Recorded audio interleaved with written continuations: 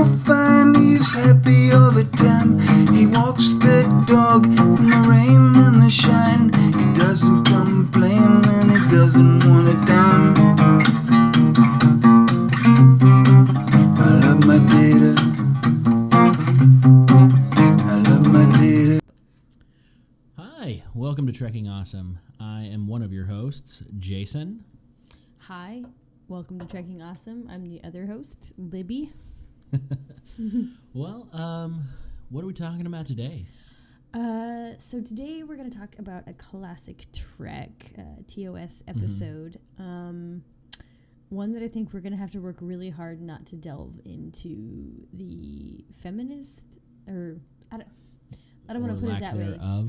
Yeah, the sort of problems of early Trek.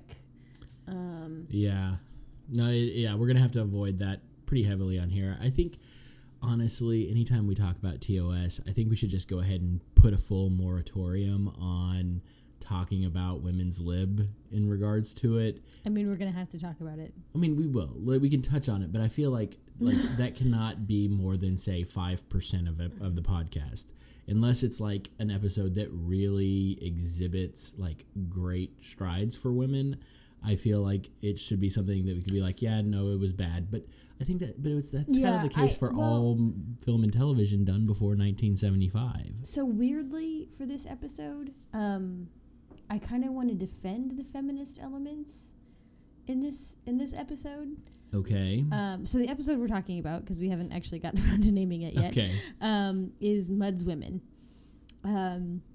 This is a weird one for a lot of reasons. First of all, Harcourt Fenton Mudd was apparently a fan favorite. People loved him. Oh yeah, no, he reoccurred a couple of times. Yes, he has a few episodes. Mm-hmm. That's why they brought him back in Discovery, apparently. What? Yeah, he's in Discovery. Oh. I told you about this. Remember Rainn Wilson? That's we talked right. about this. Rainn Wilson is. Yeah, that's right. I've forgotten. Okay, another reason to have feelings about Discovery. Whatever. So I mean, but actually, weirdly, like I was sort of surprised, I guess, by this episode, in that I thought I was gonna hate it. I thought I was going to sort of, get like righteous feminist anger throughout the entire episode, and like I didn't at all. I mean, I did. Obviously, there are parts that are it's impossible not to, but I think that I was pleasantly surprised by the sort of lengths to which Roddenberry, Kirk, and company go to give the women voice and to sort of question our concepts of beauty and this sort of thing. It wasn't leaps and bounds, but I think it was interesting. It was interesting for me to watch. Gotcha. No, I mean there's a lot to enjoy in this episode. However, for me, I feel like the storytelling kind of got pushed to the back burner on this one, and it was a lot about commentary. And I feel like that's just plain bad TV. I mean, whenever you're telling a story to make a point instead of actually just telling a story to entertain people, like at some point that's got to be a large portion of your focus, is to actually just tell a good story. And I feel like in this episode particularly, they got away from it at several points. Yeah, well, we'll have to talk about it because for sure. Yeah, I'm sort of interested to hear what you have to say about. I mean, I feel weird trying to defend this episode because I think that there are large parts of it that are just frankly indefensible, but the parts that are defensible are very much so. And I, on the one hand, I felt like the episode was, it had its problems, but I didn't think any more so than, I don't know. I guess I was pleasantly surprised to see the way that Kirk handled the situation, to see the way that Mudd was treated, to see the way that the women were treated, and specifically, I was pleasantly surprised to see some relatively well written female characters and sort of strong female characters. So yeah, it's a shame that we can't ever get any of the female crew of the show to have that kind of character development. Right, yeah. Anywho. Well, before we go too far into it, why don't we go ahead and give the audience a little taste of what this episode's about? Yeah, sounds good.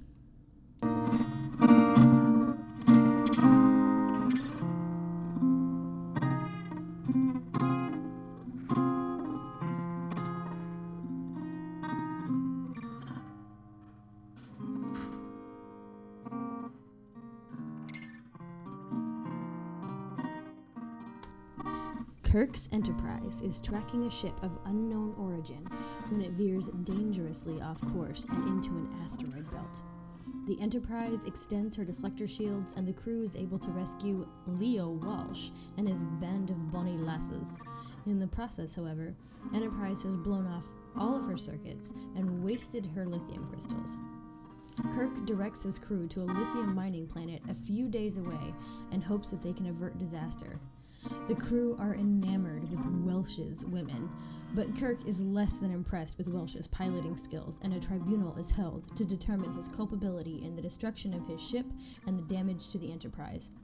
Welsh explains that he is not a pilot per se, but that his women are going to settlement planets and in order to marry them off. The women are not crew, but, to quote Walsh, cargo. Kirk is disturbed, and his curiosity aroused by these women, who have an almost hypnotic hold on the crew members. During the tribunal, Kirk, Spock, and Bones discover Walsh is not Walsh, but in fact Harcourt Fenton Mudd, a man with a long history of shisty behavior as well as a criminal record. Kirk decides to confine Mudd to quarters and send him to Federation Court. The women, on the other hand, are free to roam the ship, and they discover that the planet that contains the lithium is home to 3 wealthy and lonely men. Mudd rethinks his scheme, and the women decide that they will work their wiles on their miners. Before they can beam down, however, they must take medicine that restores their charms, beauty, and apparently their Maybelline. The miners board Enterprise to demand to meet with Mudd and the women, or there will be no lithium for the ship. Kirk refuses, but is forced to capitulate as the ship starts to lose power. Once on the planet, Eve, Magda, and Ruth try to seduce the miners, but Eve is conflicted by what she perceives as deception. She flees into a deadly ion storm. Kirk, Mudd, and her miner suitor chase after her. Kirk and Mudd are forced to abandon their search and return to the Enterprise in hopes that the sensors can pick up their life signs. On the planet, the miner finds Eve and takes her to one of the camps. There, her beautification medicine wears off, and she is returned to a less than lovely woman. The miner, exhausted from his search, falls asleep. When he awakes, Eve is cooking and tidying and generally trying to make up for her ugliness. The miner is unimpressed and insists that she has deceived him, and he risked his life for someone who is homely. Kirk and Mudd beam down, and Kirk confronts Eve about the beautification tablets, or Venus pills. Eve insists that men have no interest in women who can cook or clean or be useful. They only want vain and beautiful women. She takes the Venus pills in Kirk's hand and is once again transformed into a seductive beauty. Then Kirk informs her that the pills were faked and that her beauty was in her confidence, not in the pills. The miners give the Enterprise the lithium, and the girls stay on the planet in hopes of making a life with them.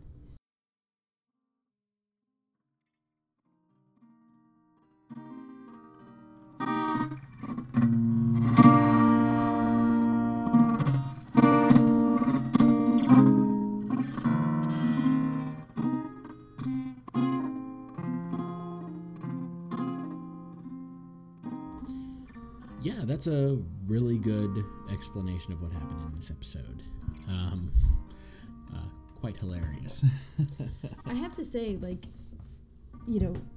usually when I sit down to write these synopses, I'm pretty well able to explain the story inside of a few, like a paragraph or two. This one actually took a minute, and I think part of the reason why is that the story was a bit convoluted.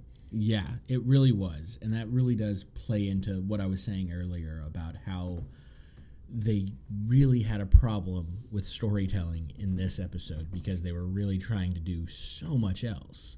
Mm-hmm. And it just really detracted. I mean, it may have been because I was tired watching this episode, but I really think it was the fact that it was very difficult to follow because it wasn't a linear story. Well, I have to disagree that it wasn't a linear story. Fair enough. I would argue that there was the impetus for a lot of the action seemed very sort of flimsy. Yes, you're right. I used the wrong verbiage there. It was just very loosely held together. Yeah, well, specifically the miners themselves. I mean, this to me speaks to something interesting about TOS, which is that TOS were not quite at a post-scarcity world, right? Or rather, galaxy or whatever. And the reason that I say that is that there is some kind of exchange going on between the lithium miners and the Federation. And the Federation, yeah. And so they, excuse me. Yeah. Long day. Yeah. So there is this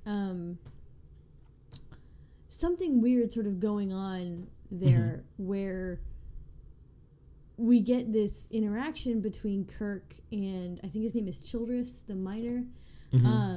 Like the big boss guy downstairs. Yeah, and he's wondering about, what's the payment gonna be? What's the payment gonna be? And at some point it sort of turns out, well, it's gonna be these women, which is problematic for obvious reasons. But what was weirder to me about that was that at this point in the game, at this point in the Federation's history, they have not quite hit post-scarcity yet.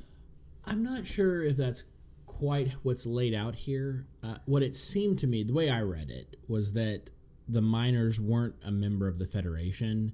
And Kirk throws out that line like, oh, I'm authorized to pay you a comparable rate for your crystals. Something like, it was something to that effect. And so, I mean, to me, that made it seem like he was I mean, it may have just been that, as a military ship, he had to get approval from, high command in order to do something.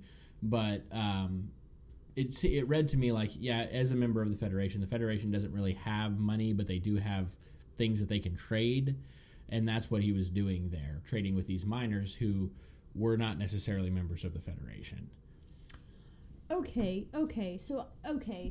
I could definitely see that, but the miners were clearly human, right? Yeah, but if you look at all the races in this, in TOS, a lot of races look human who aren't. Like, even the Klingons look vaguely human in this series. Well, right. So, okay, yeah. so this was pre-Forehead of the Week. What you're arguing then is that the miners were... I mean, they could have just been Rigelian, because, or Regalian, because they were on Rigel 12. Sure. So, I mean... But this planet, but specifically this planet, I mean, it was populated by 3 men. Yes. There is nobody else. This is very much a mining planet. These guys have sort of set forth on this venture, this business venture together. Their goal here is to make lots of money, to become very wealthy, right? So this idea of wealth is still, let's say, for larger sections of the galaxy than we see in, say, TNG or any other, like...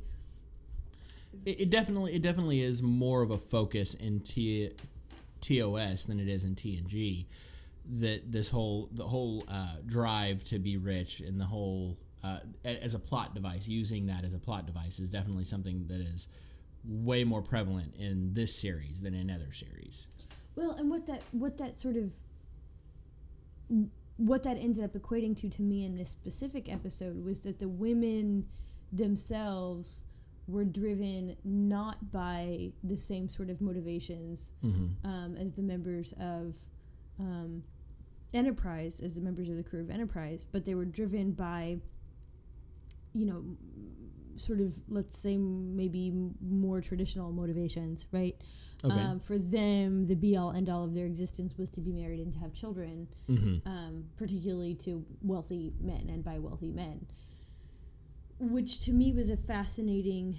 I mean, the point is that it obviously was trying to hold up a mirror to the way that we treat women, or the way we treat women now, but definitely the way we treated women in the 1960s. Mm-hmm. And so I thought for that reason specifically, it was very interesting because the point was that portions of society have moved on from this mentality, but not all. Yeah, and I think that's really well highlighted, specifically with the fact that it is such a small group of women and such a small group of men that they show this with. I mean, it's not. I mean, you have this very like you said, it's a very isolated planet. It's a very small ship that carry these women to said isolated planet. You know, it's not something that is.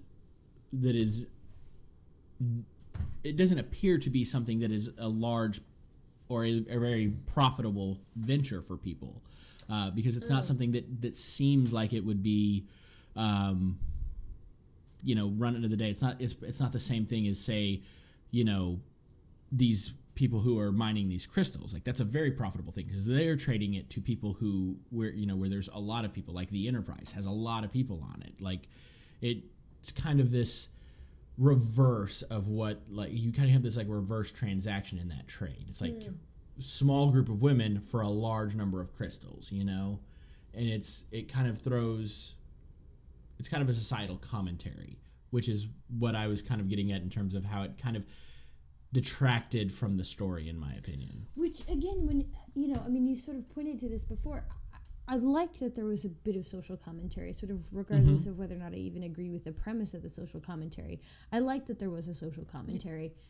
But what I didn't like, and I have to agree with you here, is that the way that they went about it, I mean, what was Harcourt Mudd's motivation here? How is he going to get paid in this? Yeah, I mean, and how much is he getting paid in this? Like, it can't be a lot. It's like I said, it's 3 women. I mean, I guess like the human trading, I guess this has got to be pretty lucrative, but it doesn't seem like that because he doesn't carry himself like that. His ship is kind of garbage that he's flying around.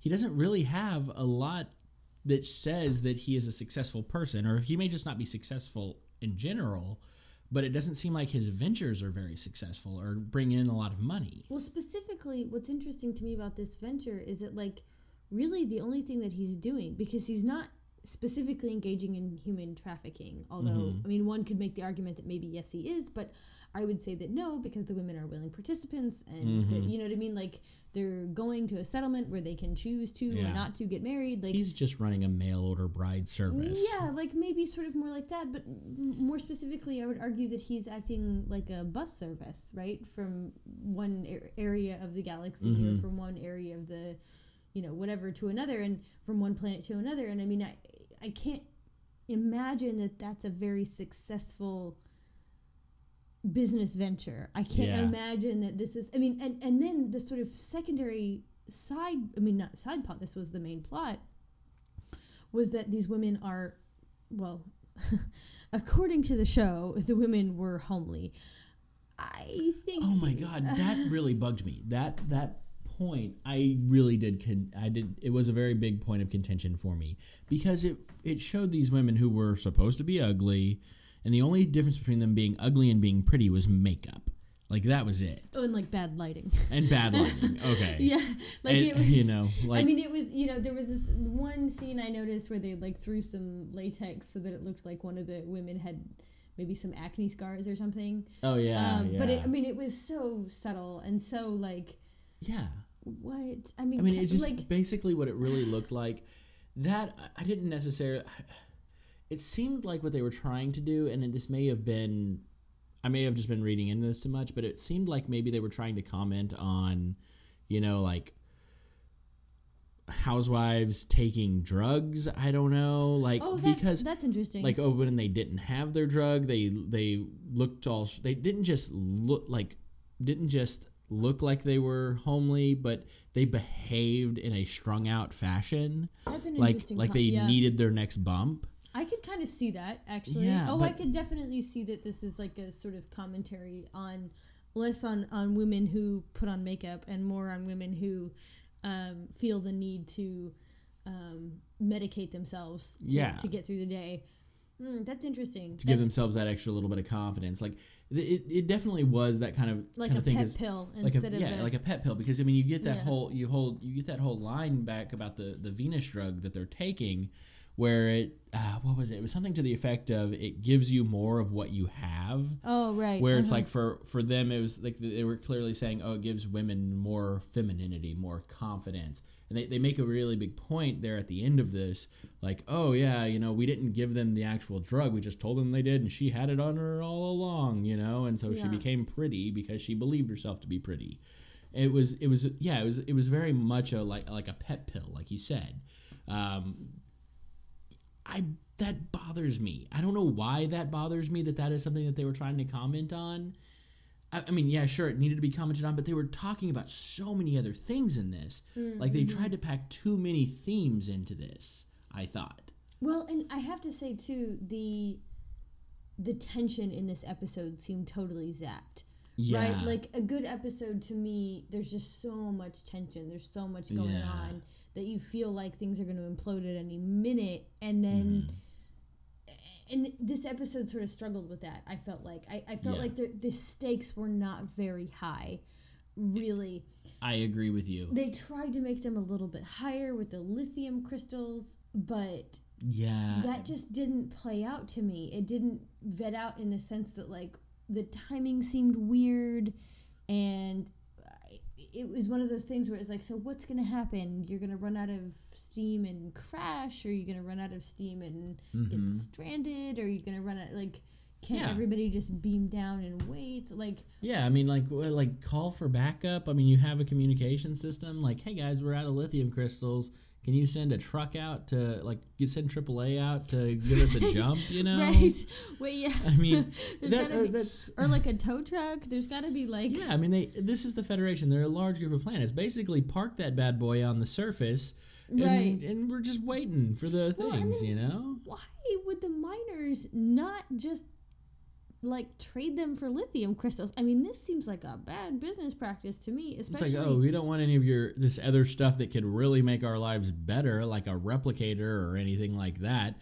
We want your women, Well, even sort of aside from that fact, like, presumably the Federation is a pretty good customer, right? I mean, I would think, they're peaceful, they're easy to get along with, they're, I assume give a good price on lithium crystals. Yeah. And, like... these guys are... They're constantly buying them because they're constantly building ships. Right, and these guys are, like, actively angering one of their best customers. I mean, I just don't see that as good business. I mean... It's like I said, it's bad storytelling. Right, it did not seem like there was a whole lot of motivation for the miners themselves to engage in the kind of... And then, I mean, we sort of talked about Mudd already, but I feel the need to sort of... spend a little more time on this character. There's a lot that I really would like to talk about Mudd.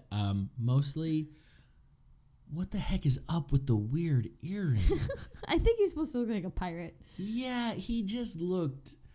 I don't know. He didn't look like a pirate. He looked like a guy who couldn't afford 2 earrings. Either that or he bought 2 earrings and just... maybe like a gypsy, which is a bit racist. But yeah, well, that whole character was a bit racist. Like that god-awful Irish/Welsh accent he was doing. Good night, man. What the heck? Well, so, okay, so let's talk about Mudd. So what I liked about...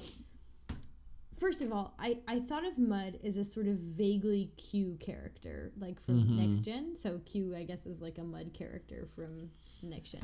Yeah, he's kind of an anti-Q, though, because Q's actually, he's Q actually can get stuff done. Well, but what I thought about Mudd was that what he and Q shared was this sort of suaveness, right?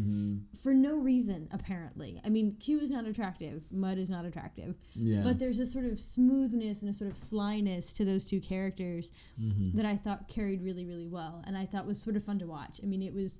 He tries to weasel himself out of situations, and it ends up failing miserably. In fact, the person that he reminded me of watching him was the wizard from Wizard of Oz.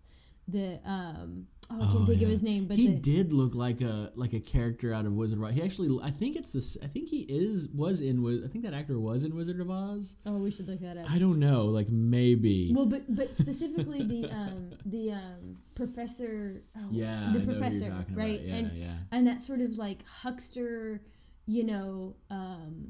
just this character that doesn't, he's able to talk himself out of basically any situation, right? Yeah. And I sort of liked that about him. I mean, I thought that was entertaining for sure. But as it was interesting from a storytelling perspective, in that we're kind of rooting for this guy, but definitely not rooting for this guy, right? Mm-hmm. And what was more interesting to me, and what I didn't expect actually, was that he's treated as a joke. And he's a bad guy. And we sort of know this from the beginning. And even though you enjoy watching his character sort of squirm, you don't like the character, if that makes any sense. Yeah, no. It's difficult to like his character. He's kind of like... I instantly got that feel, like, from the second he, like, appears. He's that guy in high school that's trying too hard. Like... He has an image of himself that he's really trying to project, but he's trying so hard to project it. And I think that's what they were going for with that character, which is what made him such a likable character, especially for that audience in that time period. But for me right now, for who I am, what's the word in German? A face that cries out for a fist. Like, that's just how he But that's comes exactly off. what I liked about the character, frankly. Yeah. Was that yeah, I mean, like, because I sort of anticipated that actually I was going to like the character when I shouldn't like the character. Or, I don't know, I guess my anticipation was that he's a popular character. They're going to paint him as this sort of suave, sophisticated, or like something... I don't know. I don't know how they... Yeah. But when I watched it, it was like, no, this guy's a bad guy, and nobody likes him. And in fact, they did a really good job of making him a bad guy that nobody likes. But so he was the one that we love to hate, not the one that we love to love. And I thought that was a pretty significant difference, because if you love him, then you are sort of complicit in his bad actions, and I didn't feel complicit in his bad actions. I think one of the things that they do with him in this episode and in other, like, reoccurring roles that they bring him into, that bothers me about him, is that they humanize him as they humanize that behavior. Like, you have this guy who is trying to sell women, and it's not just that he's trying to sell women. It's like he's trying... This is going to sound horrible because it's going to make me sound sexist, but he gets these women who are, quote, homely, and then he slaps a fresh coat of paint on them and then tries to sell them to some poor, lonely guy on a planet. It's the same thing as trying to sell a cheap, beat-up car that you've ran through a car wash to somebody, and it's going to break down on him in 6 weeks anyway. Yeah, a lemon. Yeah. You're trying to sell he's trying to sell lemons, and I mean, because they're human beings, obviously he's not, so it's hard to make that argument. Well, but I agree with you on the used car salesman side of him. Yeah. And nobody likes a used car salesman. Exactly. But the problem is in this episode and subsequent other Harry Mudd episodes, they make him kind of this, like, bumbling fool, which makes you like him in a way, because he doesn't quite get away with what he wants to get away with. Like, right, but that's exactly the point, is that the reason that you like him is because he fails. Yeah. If he were successful at what it was he were trying to do, then you wouldn't like him. Yeah, I know, but the problem is you shouldn't like a person like that. A person who does that kind of thing, who that's their main goal, that's not a likable person. That's not a good person. Well, and that's the sense that I got. I didn't get the sense that, like, Kirk had any feelings for him. I didn't get the sense that anybody was sitting there going, oh yeah, Harry Mudd, he's a stand-up guy, or like, oh yeah, Harry Mudd, poor fool, right? Like, he was no. I mean, he's Falstaff, right? He's Falstaff. Exactly. What we like about Falstaff is not Falstaff. We like watching Falstaff fail. Exactly. We like watching him screw up. And Falstaff is a bad character. I Yeah. mean, he's a bad guy, right? Yeah. And so I think for me, what I liked about Harry Mudd, what I expected was Henry VIII, right? The sort of suave, sophisticated guy who does bad things and gets away with it, and somehow, for some reason, you like him anyway. But what we got was Falstaff, and Falstaff is a jerk. Nobody likes that guy. Nobody likes that guy. We like to laugh at him, but that's not the same thing as liking him. No, And so exactly. for me, that was what was successful about this episode, was that they could have made him the sort of sly, sly devil who gets away with things. They could have made him, I don't know if we're going to get around to this episode. What's his name? The guy for NTNG who... Yes. Oh, crud. I know who you're talking about. Yes. He's the smarmy kind of... The guy that... Terry Hatchett, that episode, right? Yes. Yes, the episode with Terry Hatchett, he like... Outrageous O'Kona. Yes. O'Kona, yes. Yeah. But yeah, him. I know who exactly... I was actually just thinking about him. But he's not him, right? No. Like, he's way worse than that, and nobody likes him. And I thought that to me was the part that was the most successful about the show, was that nobody fell for anything that he did. He wasn't going to get away with any of it. Kirk was immediately suspicious of the women because he knew that his crew was not the kind of crew that would, slobber all over a bunch of attractive women. He knew that they could control themselves. Yeah. And he was... Go ahead. Sorry, no, go ahead. Finish your thought. Well, but he was... I mean, his immediate suspicion to me was telling, because what it told me was that this is not the kind of group... This is not a group of people who look at women and think object. This is a group of people who look at women as people. And Kirk was flustered and frustrated by the fact that this was not the case with these three women. And I thought that was very, very telling about the way that we're supposed to react to these women. Yeah, they're beautiful, but does that matter? Like, is that why we're attracted to them? What's happening here, right? And so, I mean, I thought that was a very telling moment in the show. Yeah. Sorry. Yawn. Long day. Yeah. Exactly. You're right. It is a really, really good telling moment. But you brought up something that I wanted to talk about, and if you don't mind changing Go gears for it. for a little bit. Yeah. You talk about how like the crew is not gonna fall for these women or for their whatever because they're not, boners with legs, for lack of a better term. Right. But they kind of are. Like every one of them has this like look for each one of the women.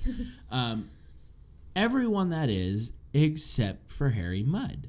He's the only guy in the entire series or in the entire show that does not, when he sees these women, he does not look at them like, he's about to try and ask a girl to dance at the middle school dance, He I guess that talks to his character a little bit, whereas everybody's looking at them as they're kind of objectifying these women in a way.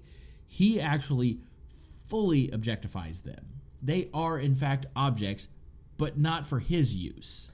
Oh, right. Oh, interesting. These women are things. These women are cargo. They're chattel. They're goods and services that he is going to trade. For everyone else, they're objectifying them, or I say everyone else, all of the menfolk on the ship are looking at him like, Well, but again, I mean, sort of going back to it, like the whole point is that they shouldn't, and Kirk knows they shouldn't. No, you're right, but what I'm talking about is Mudd. Like, yeah. he, like, that's really telling of his character, isn't it? Like, what kind of a person he is. I mean, I don't know that there's a point in this episode where you're supposed to like, Harcourt Fenton Mudd. No, you're not. In fact, his name is Mudd, right? Literally. Like, I mean, he's a bad guy, and you're supposed to think of him that way. You're not supposed to like him. You're supposed to like hating him. And I think that's why, when he looks at the women and he sees only cargo, I mean, literally calls them cargo. Yeah. Right? it is frustrating for us as an audience, as a modern audience, because we recognize how horrifying that is. But I'm guessing even as an audience in the 1960s, that's frustrating because they recognize the sort of horrific nature of trading in human flesh. Yeah. And so I think that we're supposed to, when he says, these are my cargo, we're all supposed to feel icky.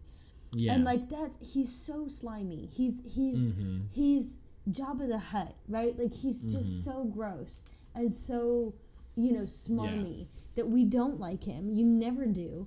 And I think that that's really telling. And I think Kirk's response, I think the entire crew's response to Mudd's treatment of the women is the most significant part of the show. Kirk is set on figuring out why these women are having this hypnotic effect on his crew. This is giving him unease, and I think that that's significant because I think it's important that he recognizes that there's something wrong here, and that he needs to figure it out, and that he needs to help these women in whatever way he can. Gotcha. No, I definitely agree. I think we should change the subject a little bit and talk about some things that we actually liked in the show. Like, I mean, we're sitting here bashing on Mudd, which as well we should. But my stance on that is that if I were not bashing on Mudd, then the show would have been bad. Yeah, fair enough. In that case, then let's actually talk about some reasons why the show is bad. Because I think it's bad because of Mudd, for one, but there's also other things that I think make this episode particularly bad. Well, I wanted to talk a little bit about Eve, the character Eve. The character Eve, okay. So, I mean, maybe you have a completely different take on this, but I actually thought she was a really powerful and interesting character. From the jump, you get that she is uneasy with the deception. Now, we could sort of call into question whether or not slapping on a little makeup is deception, or just whatever. But she's uneasy with the deception. Her unease causes her to do rather, let's say, dramatic things, to take rather dramatic steps to prevent the deception from continuing, right? And then her observations about what men want in women are pretty interesting and spot on. Okay. I think I'd like you to expound on what you mean by the steps she took to avoid the deception or to keep the deception from continuing. Well, she runs out into the ion storm, right? So she's frustrated by the sort of like... I don't think that's to keep the deception from going. That was because she felt... I mean, because she says before she runs out into the ion storm, she throws out that line, well, just draw straws or have a raffle, and whoever loses gets me. That's what she says before she runs out into the ion storm. I don't think that has anything to do with the deception, does it? Well, I would argue that her sort of what was frustrating to her was that she was having, and this is sort of based on what I saw in the episode, was that her misgivings about what she perceived as deception were sort of coming out in her emotionally, making her a less agreeable party guest, which in turn made the men go for the other two women. And this sort of sent her, spurned her into jealousy, which spurned her to go into the ion storm. So it was a little less, from point A to point B, and more like from point A to point C, then D, and then E, and then F. Yeah. So I just don't. I mean, I see why I see your that just doesn't track for me. But I think that it's maybe like all about the complexity of women's emotions. And I think that's why, no. To quote one of my favorite female characters, just because you have the emotional range of a teaspoon doesn't mean you don't feel things. Yeah, no, I feel you. It just doesn't track. I'm sorry. I think that's too complicated for storytelling for any time period. Honestly, I have to disagree. I thought I followed it pretty well. And but okay. So even after that, she has the wonderful speech right before she takes the Venus pills in Air Bunnies. And it's about how men don't want women who can cook and clean and be useful. They just want vain, beautiful women. And, like, this is what's most important to men. It doesn't matter what you can do. It matters what you look like. And so this was a really telling moment in the show. And maybe the one that sort of gives me pause as far as my feelings on the episode. She's beautiful. We know she's beautiful, right? Like, the Venus pills be damned. She doesn't really need them. And she proves that she doesn't need them by taking something that's not a Venus pill. And the man, the minor, Childress, who's not a very good guy, gets a beautiful woman in the end anyway, right? And so this, to me, was the most problematic side of it. Like, he didn't fall in love with a woman because she was, you know, good and tidy and good at, you know, sort of giving him a home, right? He fell in love with a woman because she was beautiful and for no other reason. Yeah, exactly. I mean, this is definitely a big problem in the storytelling. I mean, it didn't develop any relationship between them. I mean, the development was about 5 minutes, and it was almost stereotypical. It's like they were... there's always this, like, stereotype in, like, Western TV shows, specifically in that time period where, like, Ma and Pa would always be at each other's throats, you know, always sniping at each other. And that was kind of the relationship they developed between those two there in that last, like, couple of scenes. And, like, we're just expected to accept that as that's the relationship they're going to continue to have for the rest of their natural lives on this desolate, isolated planet. The Western thing that you brought up actually was something I wrote down, 7 Brides for 7 Brothers. Did you ever see that movie? Nah, I cannot remember. It's been at least a decade since I've seen that movie. My mom used to make me watch these sort of old Western musical types. And I'm pretty sure, and I could be totally wrong, so if you're a fan of Westerns and I'm getting this off, because I know there's a movie that's like this, but maybe this is the wrong title. Anyway, the plot is that it's the sort of Old West, right? And all these men have gone out and settled this land, and now they need wives. And so there's this sort of person who's required to, like, provide these settlers with wives. And, like, this was a common practice to bring women in with the express purpose of marrying these settlers, right? Yeah. And so this was the sort of sense I got from this, right? Is the 7 brides for 7 brothers. And so the point of the women is not, the men have settled the land. Now the women have to settle the men, right? And, like, this is a sort of, like, weird theme that runs throughout the 1960s, and particularly in Western films. And if you consider sci-fi an offshoot of Westerns, which there's a lot of really interesting genreic arguments about why that's true. Okay. We could get into it if you want to, but be prepared for a very long literary lecture. So this to me is one of those moments where it is absolutely sort of playing with this idea of the sort of pioneering spacefarers and the actual pioneers, right? Yeah. And so I think that was an interesting recall, probably. I'm sure that the people who were watching the film would have known or been familiar with this film. Oh, yeah. And sort of gotten the reference.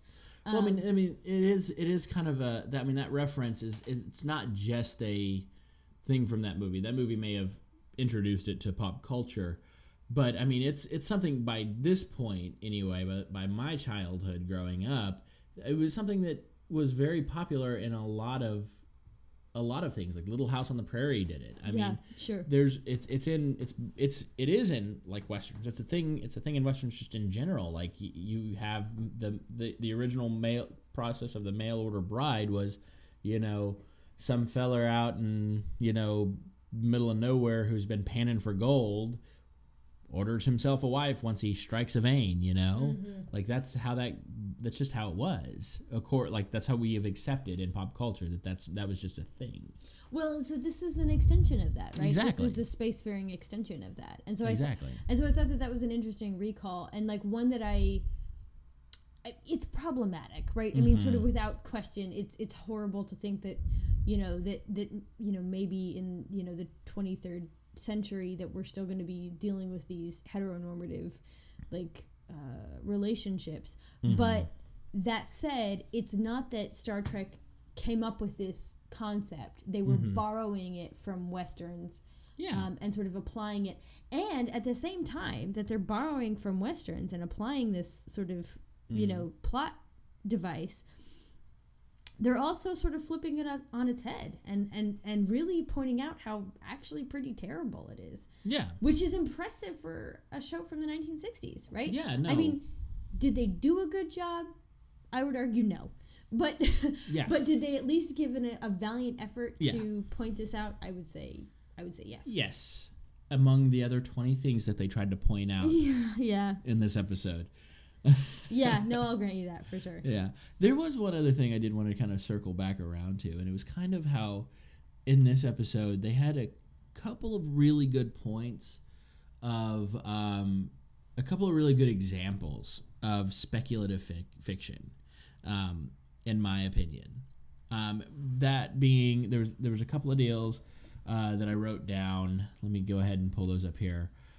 You had this really interesting deal of the lie detector. I don't know when the lie detector or the polygraph was introduced, but you had this whole shtick of, Harry Mudd sitting there. They're like, "What's your name, John Walsh?"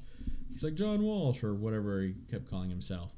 He's like, they're like, "No, that's not it." And like, he kept telling me he was wrong. That whole deal. At that point, the polygraph would have been invented. Was it? Yeah. Okay. We can look it up, but I'm almost 100% okay, sure but that's the other thing is they tried to scan the women and determine their identities, and they couldn't figure it out. That was clearly a throw forward to, or you could say that facial recognition is a throwback to that. That was something. But that was a really good point there. There was a couple of other things too that I saw. I mean, obviously the communicators. Clearly, that's always been something that we've talked about. But I mean, it was just a really, really good, like, whenever they threw that I was like, immediately I wrote down, facial recognition, and like, because that's a big thing now. Like, I mean, you can't even use a PIN code on your iPhone now. You have to use your face. Yeah, no. Well, I mean, so I think you make a really good point that there's a great sort of opportunity in this episode to see technology, to see the future at that point. And obviously we don't have the kind of lie detector that they're using in the episode, but that said, identification is considerably easier now, exactly, right? I mean, 50, 60 years ago, you could pass yourself off as somebody else and theoretically get away with it. But if I moved to Denver, Colorado, and tried to pass myself off as somebody other than who I am, I would pretty instantly be recognized by multiple systems, right? Exactly, like you have to work a lot harder to come up with a fake identity these days. And so I think that sort of maybe prefigures or as you said, speculates this technology pretty well. Exactly, yeah. I liked the idea of the ship's tribunal. I thought that was kind of a fun concept. That was kind of an interesting thing. That's something that they play with in this series a lot that I feel like they abandon definitely in further series, and that kind of bugs me. Yeah, because I really like the idea of the sort of talking heads of the ship sitting down and saying, "Okay, we need to look at this feller and see if we need to hang on to him or." Yeah, I definitely agree with you on that. The problem is, on something like that, it would be really easy, like in real life, obviously, when we're on our starships going around the galaxy, to be judge, jury, and executioner. But see, the sense that I got was, do we hold on to him or do we set him off at the nearest spaceport? And and that to me seemed like the reasonable course of action, right? Like, they're not going to deal with him legally speaking. They're just going to determine if the Federation needs to deal with him legally speaking. Yeah. And that to me was like a really reasonable thing to do, right? It's not like they didn't throw him in the brig. They let him stay in his quarters. It was, you're going to have to answer for what you've done.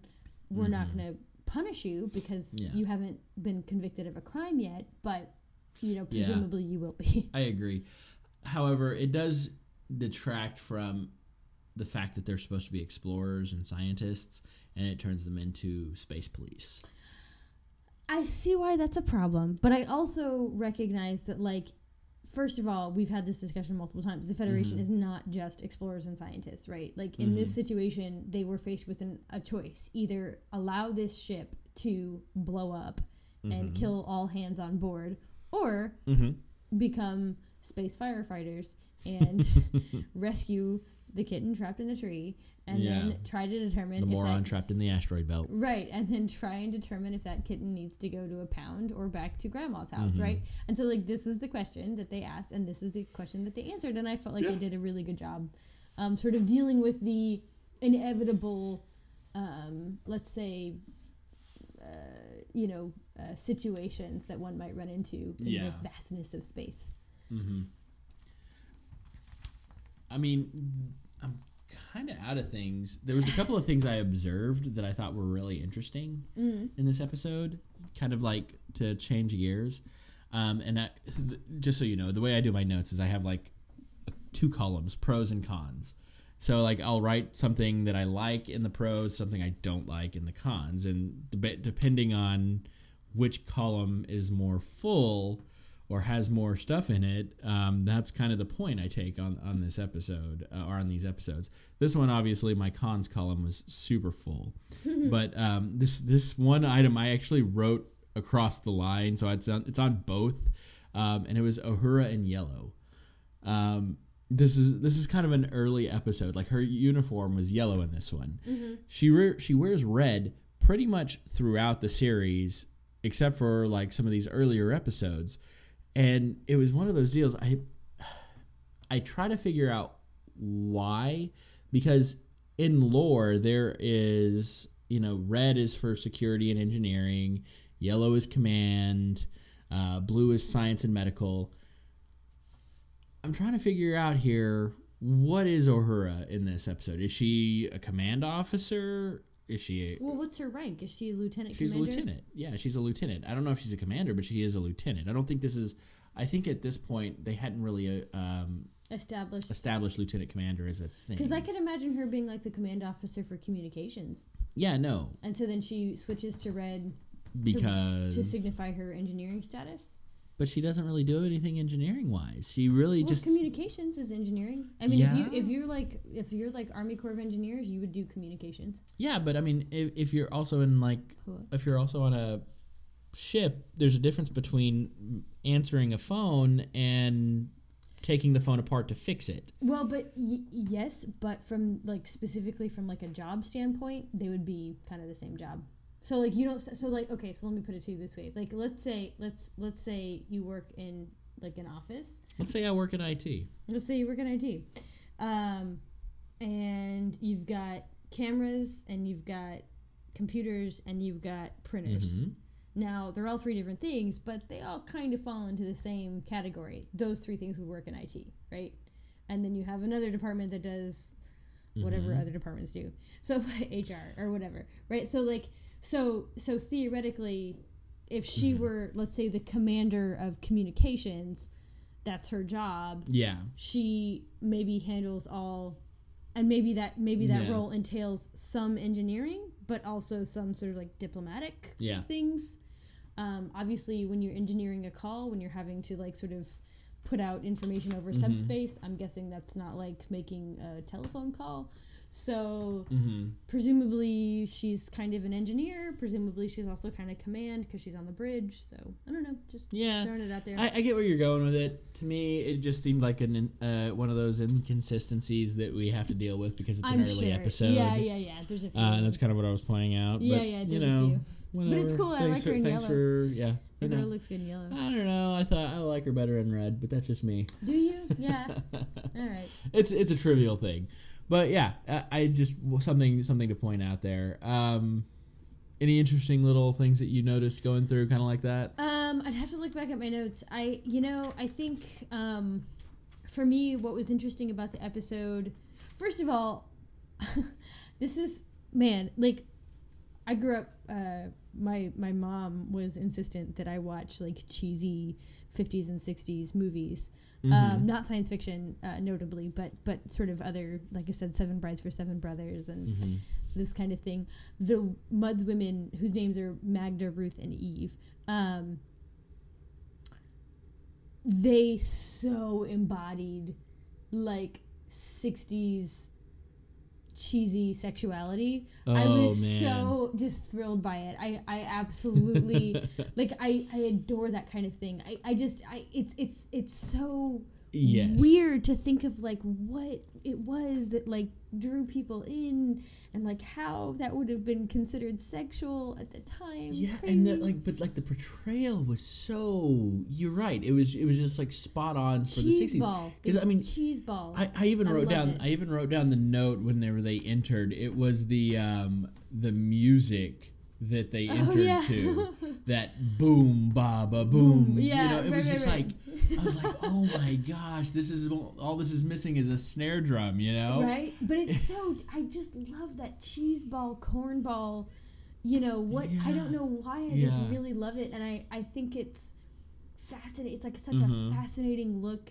at what people found attractive and what people sort of enjoyed, and I don't know, I'm fascinated by that sort of thing. So I really loved it, and I was really thrilled to see it. I was there, I don't know, it was I got a genuine thrill out of that scene. Yeah, no, I agree. And I know that it's problematic from like a historical standpoint, but just from a purely like what a lovely time capsule to sort of look at. I enjoyed that thoroughly. No, I definitely agree with you. It was very enjoyable. There was one thing I noticed like towards the end that I really liked, and I was like, I really want those. It was the round playing cards that she was playing with at the desk. I did write down round playing cards. I want some of those. Where do I get those? I wrote down, what did I write down? I wrote, are those practical?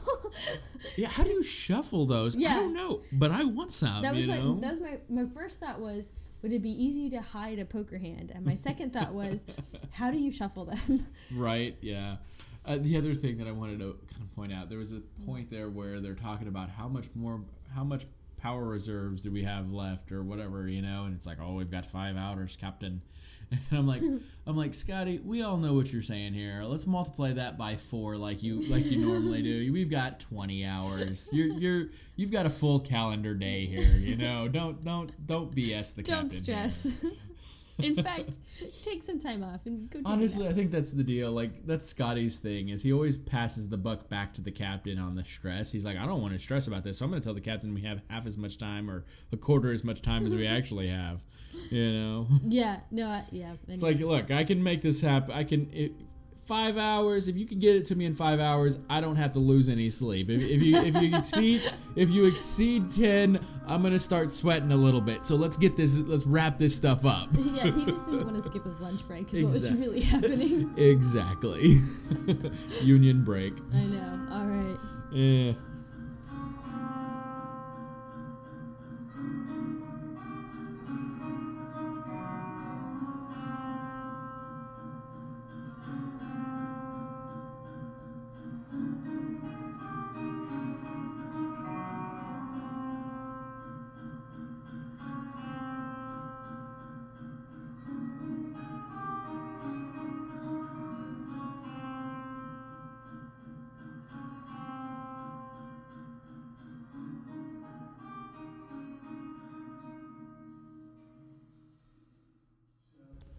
Alrighty, it is time for Trek News.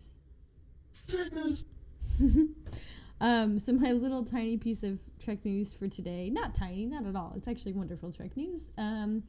Our lovely Lieutenant Uhura just celebrated her 85th birthday. So happy birthday to Nichelle Nichols. And sadly, she wasn't wearing yellow or red. No, she really looks great. I mean, she just looks.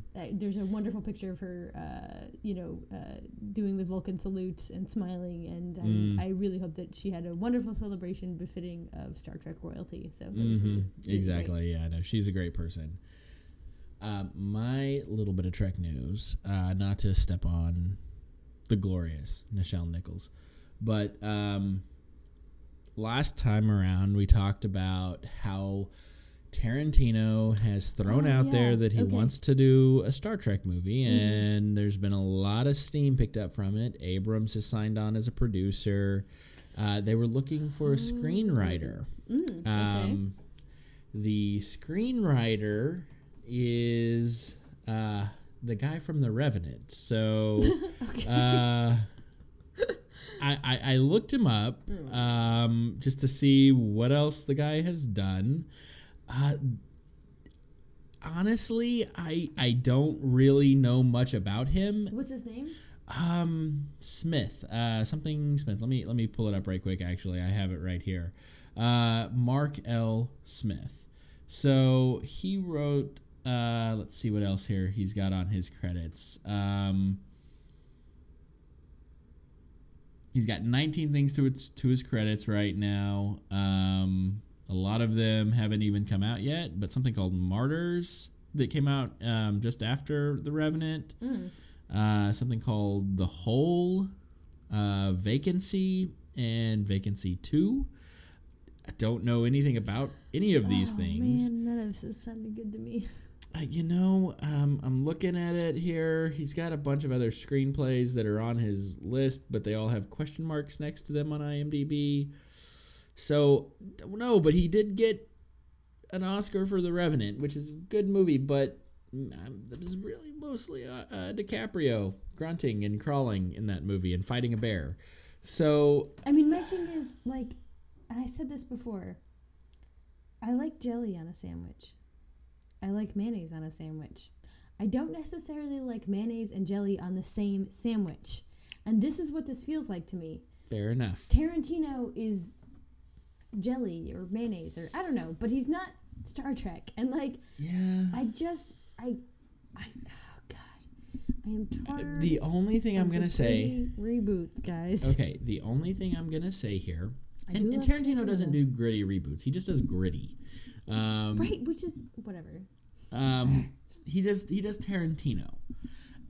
Here's the thing: nobody really would have thought that Seth MacFarlane could have done a good sci-fi show. Yep. I mean, I take that back. Somebody may have. It wasn't me. Whenever I looked at Seth MacFarlane, I would have thought, okay, he's a really funny guy, but I never would have given him the time of day to make a sci-fi television show. Right. And honestly, I love it. It's great. The Orville has been fantastic. That's true. I'll have to grant you that. And maybe I'm not. I mean, obviously Tarantino is a good director. That goes almost without say. But it's what I hope is that he's the kind of director that's willing to put his ego aside, which is considerable, I've heard, in order to make something that is truly Star Trek. That to me is going to be... I don't want, a lot of blood and gore in my Star Trek. I can't. And that's imagine, what I would be afraid of mostly, because that's Tarantino is known for like people's heads getting blown off. Yeah, imagine Kill Bill volume Star Trek like that. Yeah, I'm thinking the Hateful Eight scene where freaking spoiler alert. Never mind, you haven't seen it yet. I haven't seen it yet. Never mind, I won't spoil alert that. But yeah, where somebody pops up out of the basement and they get their head shot off, Or there one scene in Kill Bill where those is it the band called the Crazy Eights? I think that's what they're called. Anyway, and like the girls in school uniforms attack people with. Look, it's awesome, okay? But the point is that I don't want to see it in Star Trek. Yeah, no, you're right. There's a lot of cool stuff in Tarantino movies that just don't fit in Star Trek. If he's going to do a Star Trek movie, it does need to be Star Trek. Like, I felt that way about the new Star Trek series as well, and that's why I haven't finished watching it yet, because it doesn't feel Star Trek to me. I've heard that it gets better and more Trekian, and that we should. I hope so. Yeah, I'm. What I'm gonna do, and I feel very committed to this, is I'm going to wait until it comes out. Yeah. In its entirety, or at least the first season or so, and then I will sit down and I will watch it all at once. Yes. Because until I can get a reasonable explanation for those Klingon foreheads, I am out. Yeah. Out. And I feel the same. We should also reserve the same judgment for the Tarantino movie. I will. Yep. I will. I'll watch it. If it even gets made, because right now it hasn't even gotten a green light yet. Yeah, that's true. So, I mean, they're just getting stuff together to try and make it. They still got to go through Paramount, which, I mean, Paramount is really invested in this new Abrams line of Star Trek. So, I honestly don't know if Tarantino, I mean, unless Tarantino is really trying to do something completely different than he's ever done before, we probably won't see this movie. But but on the off chance it does get made, I'm gonna reserve judgment, and I'll see it. Oh yeah, I'll I will definitely watch go it. see it, and shut up and take my money. Yeah. and if it's bad, you will hear me complain about it. Absolutely. You have the right to say whatever you want, and I have the right to complain about it. Exactly. Okay, so we're gonna move on to recommendations. All right, so I have 2 recommendations. Okay, you go first. I'm gonna let you guess what my first one is. Is it something to do with food? No, it's not something to do with food. Although I like food, we can talk about food if you want, but that feels like a different show. Okay. No, we just went and saw it. Seriously. Seriously. We have a child. I don't remember yesterday. Oy vey.